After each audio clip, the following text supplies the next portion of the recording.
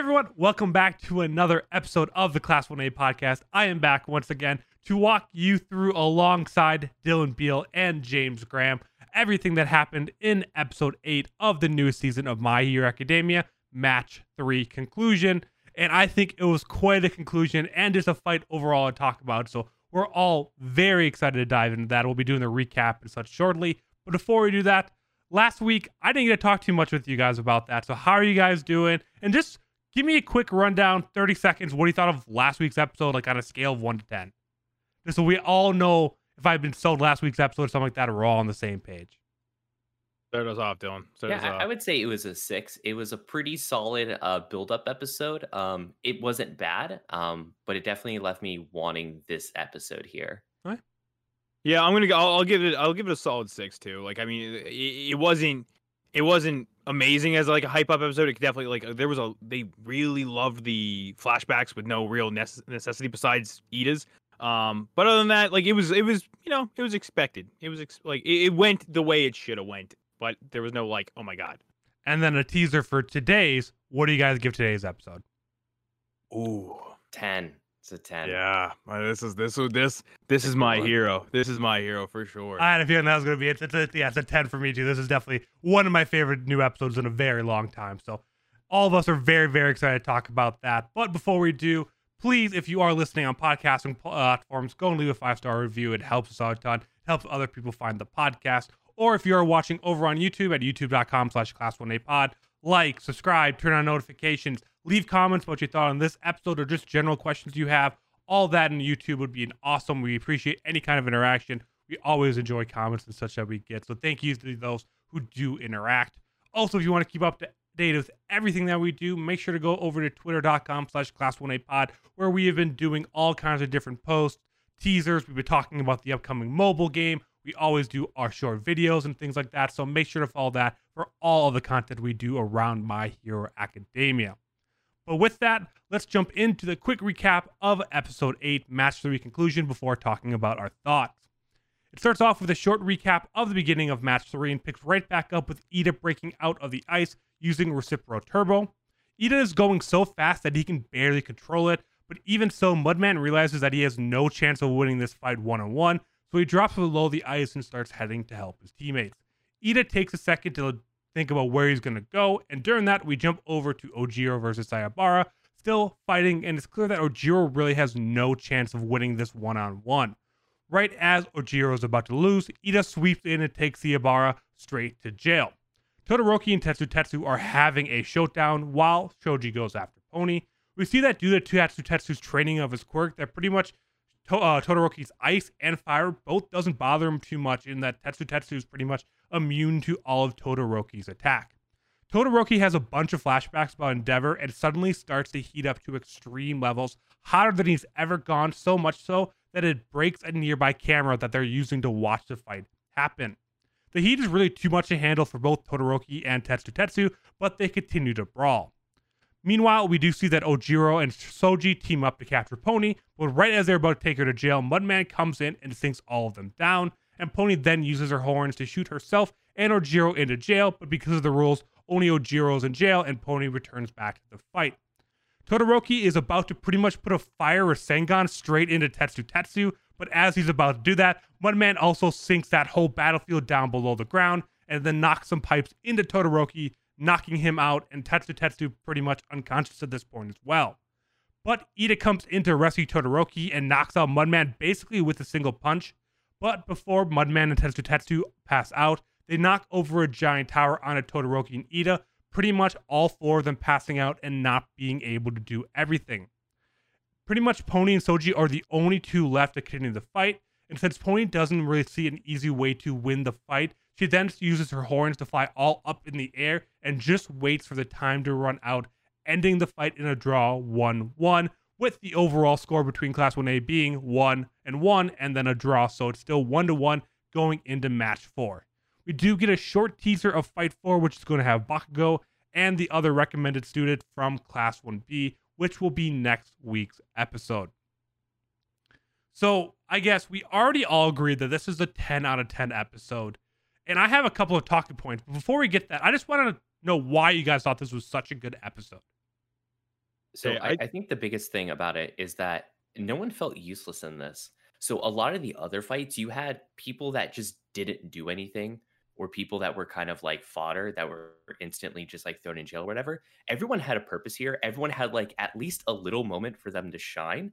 And I think that really brought just the overall quality up like a ton. Absolutely, yeah. I think having an episode of like showcase every member like doing something like either relevant to like what their quirk is or their role is in like Hero Society, or just them being kind of a badass. Like I think there's a huge asset of like a good episode. I do want to just make one comment about how Andrew led into this, and I just realized it was a generational thing. So Andrew said a fire Rasengan for Todoroki, and I know me and my boy Dylan. Oh, like a firebomb or whatever. We would have called it like a fire Kamehameha or some shit, dude. Like it 100% would have been a DBZ reference. So, but no, I think Dylan hits the nail on the head that it showcases everybody for sure. Yeah, and I mean, I think it's borderline Ojiro is useless, but he does have the one cool attack against Mudman, which brings him up a little higher than people like Aoyama.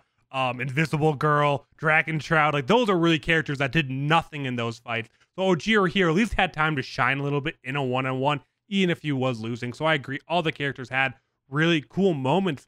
I think another thing for me is that this was a different animation style for sure. Like, yeah, the colors in this episode were amazing. Ida flashing around was so cool. The Tetsu colors during that entire fight there. The animation just felt different. And Dylan, James, you guys are a little bit more about the CGI and all that kind of stuff. Did it have anything to do with that, or did they just change up how they did the drawings for this week? I think it was just changing it up, right? Yeah, it almost felt stylistically different though, because you had like the sound effects being animated and stuff like that too. Like these very little tweaks that really like made the show stand out. Like I don't want to like to draw a comparison. Like the newest like Into the Spider-Verse kind of did this in like to great success. Using actual like sound effects in the like with words in the show, and I think it really drives the point home. I think with this they did it when basically Todoroki exploded, and it just adds to it. And the colors were much more vibrant. The animation was crisper. I jokingly said in our Slack, like after we watched this episode, I'm like they blew the budget on this because like they used so much. So looking back at some of the other episodes where we saw that change as well, I'm thinking mostly to the first fight of where we saw like the frame rate turn up in a lot of those fights. I'm wondering if they have like an A and B team on this season, one that's like working on like kind of like the in between, and one that's like focusing specifically on the fights. I wonder if that's the case, and that's why we're seeing the stylistic changes.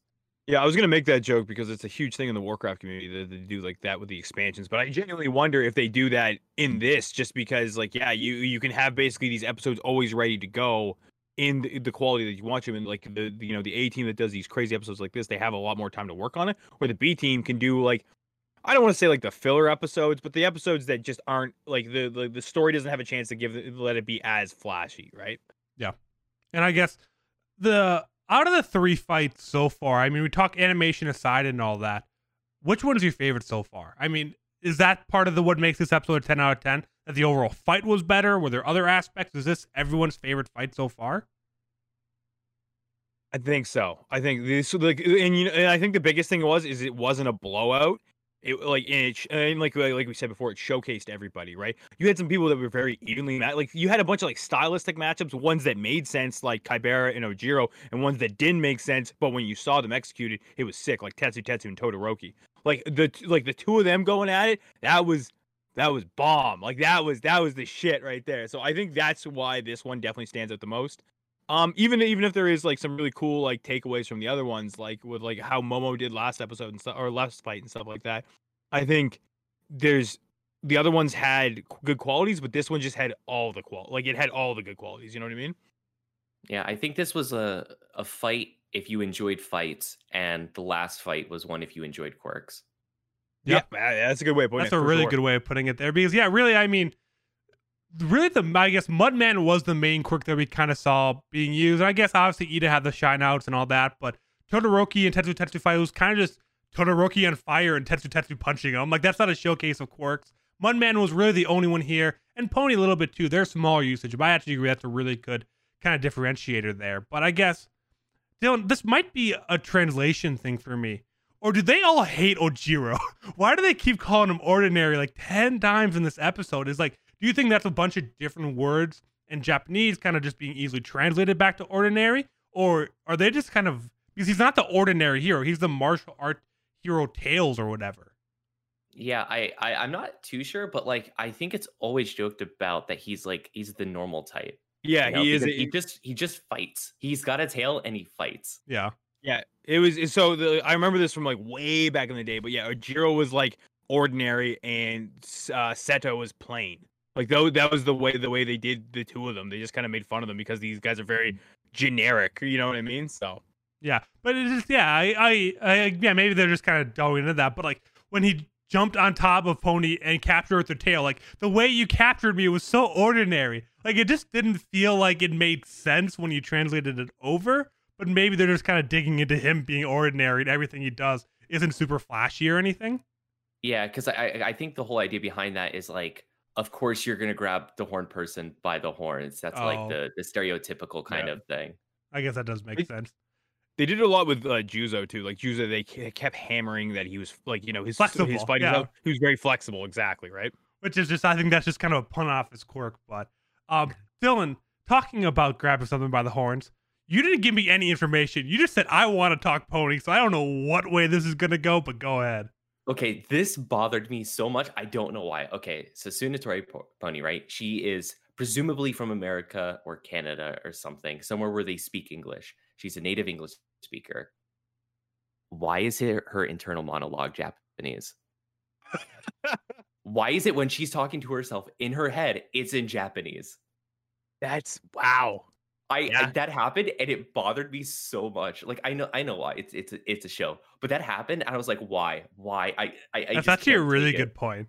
Yeah, you'd think, right? Like, and it's weird that they like, and My Hero is so good at usually picking up on stuff like that. I'm very surprised this slipped through the cracks. I mean, you could do anything. It's like cultural immersion. Like maybe, I mean, she just has the accent because she lived there the first 8 years. The last 6 years, she's lived in Japan now, and so only flips back when she gets mad. Like, I think there's ways you can kind of walk out of that, but I didn't even notice it. But I think that's actually really funny.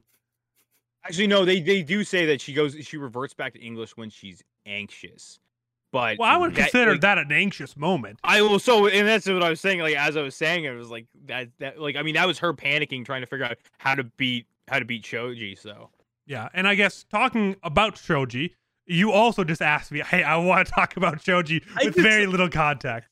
No, it was like, for me, it was nice to see Shoji not basically be this utility hero that he typically is. Like, I mean, we've talked about this before, and it was really showcased when he was introduced in the beginning, is that he's a big guy. Like, he's a big, like, as far as like teenagers go, Shoji's pretty massive, right? So for them to never really play on how like physically strong he is, I it was nice to see that showcase when he was kind of squaring up against Pony, and then seeing his quirk worked in a combat situation where he like caught the spike behind him because he saw it with like one of his eyes that he had attached to a limb.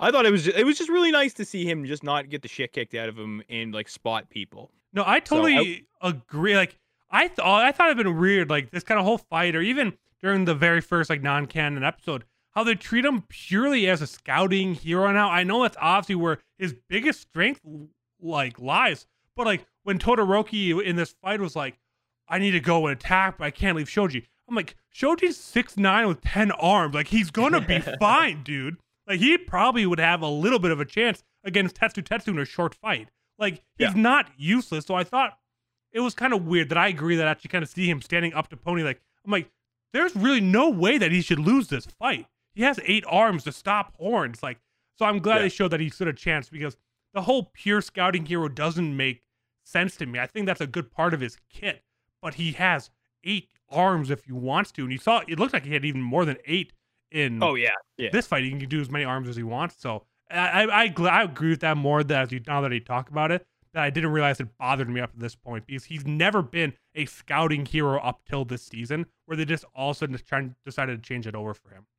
Yeah, they made him basically entirely utility. So I'm glad to see him showcase that he can stand toe to toe. And like it was, I was like, I even last episode, like when he got taken off by Pony, like when she hit him with his horns, I'm like, oh no, he's just gonna be like pinned to the wall the whole time, and he's just like, it's just gonna be like, we gotta protect Shoji, but he rips them out like pretty effortlessly, and then starts going head to head with her. Yeah, but we talked about a little bit of character, so I'm gonna change up our kind of outline a little bit, and I guess I want to talk about the fight one last time, and that would be the ending. We all love the fight. We said there's so many good moments throughout it, everyone getting their spotlight. But are we satisfied with it ending in a draw? Would you have rather this gone on longer and it been a 2-1, or there been some kind of last minute quirk awakening or something like that? Or are we all happy and think it's as good as a fight as it could have been, even with the ending in a draw? I think it needs to end in a draw for this fight. I mean, I think I'm more satisfied with it being a draw just because of the two like types of quirks coming up against each other. Like the Tetsu versus Todoroki. I think having like that kind of end in a draw is super, super cool. And I really liked it, actually.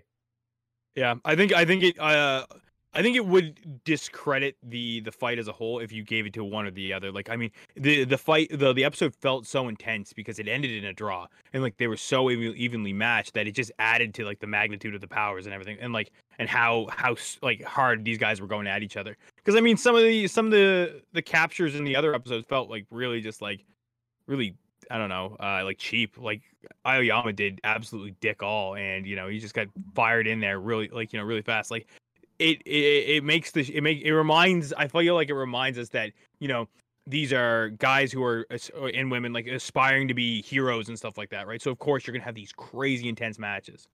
Yeah, and I will agree to that to a point. I think part of it was kind of what the Beast Titan said in this episode, that like when you're a pro hero, like retreating and waiting for help is an actual viable outcome, and that's what Pony did there. And I think that kind of showed part of like the difference between the classes in a way, that Ojiro was looking for a way to fight and end it because that was the only outcome he really saw. While Pony, as we've seen, they spend more time in class, that she probably realized like, oh, we learned this, that sometimes that is an actual outcome of a fight, that I don't think anyone in Class 1A would have ever made that decision, and that was definitely a Class B move. Well, Class 1A did make that decision with Ida. Ida specifically was looking at the 2-1B people and said, no, I need to prioritize saving Todoroki above all because I'm the rescue hero. Fair. So he was the only one who actually did make that on 1A, which I think is why like Ida's a little bit special in terms of being a hero. Yeah, and I guess I just think overall, I mean, I love this fight. This is definitely my favorite fight by far. And I think there could have been a way. I mean, it just felt like there was more plus ultra moments on the Class 1A side. Maybe that's why it felt even better when it was a draw, because you kind of started feeling like there was going to be a transfer over to Class 1A. But Todoroki going hotter and pretty much channeling his inner Endeavor and kind of doing the special move that Endeavor's always wanted to do. And Ida showing off the Recipro Turbo, that like, oh, Class 1A's definitely got this. Like, they're all leveling up. They're all having these plus ultra moments. So ending in a draw makes it feel even more. For me, I always like to see when maybe that's the main character syndrome. Maybe I would have loved for it somehow to be a 2-1 or something kind of like that. Because it kind of just felt like Mudman just kept coming in and stopping anything from actually going forward. But that's what his quirk is, and that's what he can do. So it makes sense in the terms of the battle, but it's like every time something cool is about to happen, he came in and just kind of put it down. But that's a viable battle strategy. So I'm here and there, but I enjoyed the fight completely. So I guess I'll just say ending in a draw is fine because I don't have a better conclusion that won't get you two yelling at me. And I guess I saw this tweet right before we went live, and it's good to our next topic. But Bones is showing more love to Ida than Horikoshi has done in 313 chapters or whatever season that chapter up to in the manga. Ida got more love in the single episode. And we want to talk about it. I think we have a ton of topics. So I just wanted to start off with that kind of little funny thing. But you two take it wherever you want to go, because there's a lot of things with Ida in these last two episodes we can continue to talk about. I know you talked a little bit about them last week too. Yeah, the one thing I wanted to bring up specifically about Ida is the comment Deku made of Recipro Turbo being faster than Gran Torino, which is insane. That's actually insanely fast, because like Gran Torino's known for being like so fast, like you cannot like visually keep up with him. So like the fact that Ida's moving faster than that is like a huge feat. So I just like wanted to make sure that we like heard that and like digested that bit of information. And they showed that in a really good way too. You can continue on, James, but just how they visualized how fast he was going compared to how he normally runs or other people going, they showed that off in a really good way. Well, yeah, they didn't have him running at all. Like the man was he was off the ground entirely. Like it was all engine, right? So I think they did a really good job of visualizing how fast he is and how he's still learning how to deal with it. But like I mean, he wasn't because Juzo even said as he was like falling out of consciousness, he said he didn't have control out of it, but this guy knocked me out with like one hit, right? So I think it really drives home how powerful that special move is. But the big thing I wanted to talk about with Ida is the difference between Tenya Ida and the hero Ingenium. I think you see two very different characters in Ida, despite the fact they both are Ida. I think Ida does such a good job of taking away what his brother was and, manifesting that when he kind of puts on the uniform. And you saw that this entire episode, like it didn't feel like Ida to me at all, just because basically how he was talking, how he carried himself when he was capturing Kybera, like I mean how he interacted with him, and not just like the villain stuff, but like just how like Ida was 10,000 times more confident than we've ever seen him, right? So, and I think that is such a cool thing to see that Ida is like one of the characters in this show that really is a hero, like, and I think he really like knows how to emanate that sort of persona way more than a lot of the other characters in this show. And so I agree, but you also got to think it's been months since we've last seen Ida in like canon because of the whole agency arc and all that. Like it's been a very long time since we've seen Ida. So while I agree, in this episode, it very much seemed more like the hero Ingenium than it was Ida. But I think what your last point was is that Ida is the closest to be a hero. I don't think there is two different personalities inside of Ida. I think Ida, in these last 6 months or however long it is in canon time, has grown into this hero more. And there is still some hesitancy and is still trying to take in everything that his brother was to become the best Ingenium that he can be. But I don't see them as two different entities. I see them as Ida being the first one to become a pro hero, like you said, and that all pro heroes are going to have two people. They're going to be different when they're out of costume versus when they're in a fight, but they're not two different entities. He's just slowly becoming Ingenium as he learns what it means to be Ingenium. So I think we're on the same page. Yeah, no. I think it's a good point because I think he had he not more than most, but like he has had a definite amount of time to kind of do that. I just compare him to people like. Not even like Aoyama. I think Aoyama is like kind of like a cop-out answer, but even people like Tokoyami, who's like trying to become a hero, but still has a lot of like way more hesitancy than Ida, right? And is just not as confident as kind of like embodying that hero, persona, right? I think, but no, I think you make a good point. It has been a while since we've seen Ida like in his Ingenium kind of role, and I think the two, probably are closer to amalgamating than most other characters. Yeah, because the last time he got probably major screen time was the Stain arc. Yeah, was that it? Those were the flashbacks we used from this episode. I mean, that's what he got in me. No, he was in the One for All for One for All fight. But I mean, those two moments, those are two very small moments. But I mean, that's all the screen time we've gotten in like 2 or 3 seasons with Ida now. So obviously, it makes sense for him to have a big change in his character here because it's been so long, and he was one of the main 3 when it started. Yeah, and then that went out the window. What are your thoughts on him, Dylan? I like Ida. I think what all of you said were pretty true. I mean, he is the first one to feel like a hero. Like no one else feels like a hero. They feel like people with powers, but they don't feel like heroes yet, except Ingenium. Yeah, and I think if anything, giving it to Class 1B, I think Class 1B. There's a couple more people that feel a little bit more like hero. I think Mudman very much is close to that.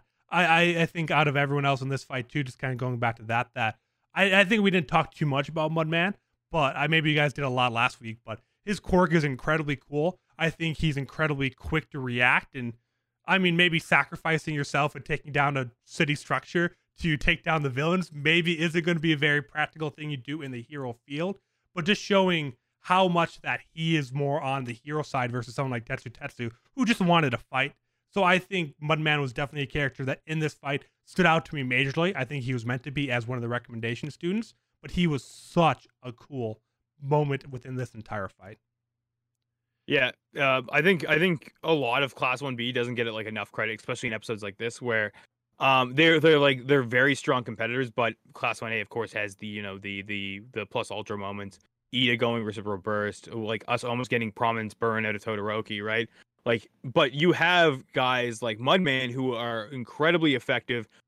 Like he had one mistake this entire episode, Yeah. and that was it, right? And like I think if he didn't make that one mistake and left Ida alone, like if he took care of Ida immediately, he would have been fine, right? Or he would have stalled Ida. So I think that shows like how strong that class is as a whole. And I know it's not on the docket. I know it's kind of off the down the rabbit hole a little bit, but I think Tetsu deserves a ton of praise.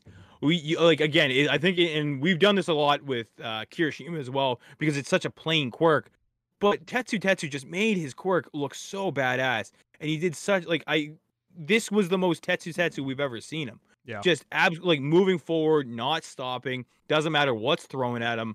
And the best part about him is he loves it. Yeah. Like that is what he lives for, right? So, going toe to toe with what we assume is going to be one of the top 3 heroes within the next 5 years in the universe, which is this was his Red Riot moment, basically. Mm-hmm. Yeah, and laughing at him. That's what I love about Tetsu is he's like where Kirishima is so much more bravado and stuff like that. Tetsu is much more like just that brawler that just like he's more of like a Rappa than a Red Riot. One other last thing. Sorry, we're just kind of going off topic here. I know we're going random things coming up, a lot of fun things. Do you know how many people could take advantage of those like little metal tips at the end of Kybera's hands? Hands? Like how many people that if like they're pretty much indestructible is kind of what they made it sound like. Like, what if you coated Ojiro's tail with that? What if Deku has an arm sleeve of that? Like, just imagine like the stuff that you could do with that. Like, I thought it was just kind of a cool little thing that explained more of why his attacks hurt so much. Because a gyrating hand is going to hurt him a little bit, and it's not going to do much thing. But then he showed that it's like they're spitting little nails pretty much on the fingers. Like, it just goes to show that he got such little time. He was captured pretty easily, but he still has these cool little things that makes his quirk, even though it's super ordinary, so much more powerful just because of one little adjustment. And how many characters could be leveled up like that by just having the equivalent of fingertips is like how what made him a 10 times stronger hero. But I think we've gone off topic a little bit, so I think we should kind of wrap it up there and go into the Plus Ultra award from here. Because I think this is going to be a very hard episode to decide. But if you guys do not know what Plus Ultra award is, it is an award that we do each and every week where we pick one character that went beyond, that went Plus Ultra and deserves to stand out more than anyone. Each of the 3 hosts will pick their own, and then at the end of the season, we will title up to see who is the Plus Ultra recipient of the season. I was gone last week, so I'll give you 2 a second, and I'll do my pick first. But I have to pick Ida.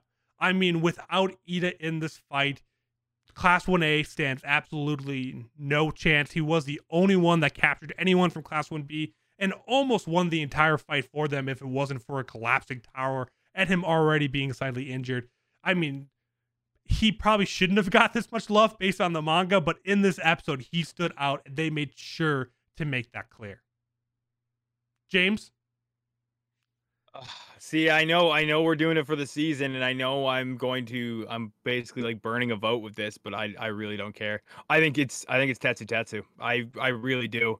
You have a very plain quirk, you have a very straightforward guy, and he did not give a shit, and he was finding Todoroki and he was beating him. And Todoroki had to have this crazy anime ass awakening just to be able to deal with a guy who's just made of steel. And I think the sheer fact that Tetsu was able to like hold his own and keep moving forward, I think he deserves it. I know he didn't have anything flashy, but I'm giving it to Tetsu. Dylan? This is a tough one. This is a really tough one. And I knew like the second I was watching this, I was like, I'm not going to be able to decide. It is going to be super hard to pick because Ida, it just had complete like breakout moments here. Tetsu was really amazing. but He's picking you're gonna something get upset. dumb. He's You're gonna get drinking. upset. He's picking something dumb. Going pony. He's going It's pony. Tsunatori Pony. She had such amazing like control over the battlefield. Like she is actually Mudman? like no, listen. She easily got a capture, right?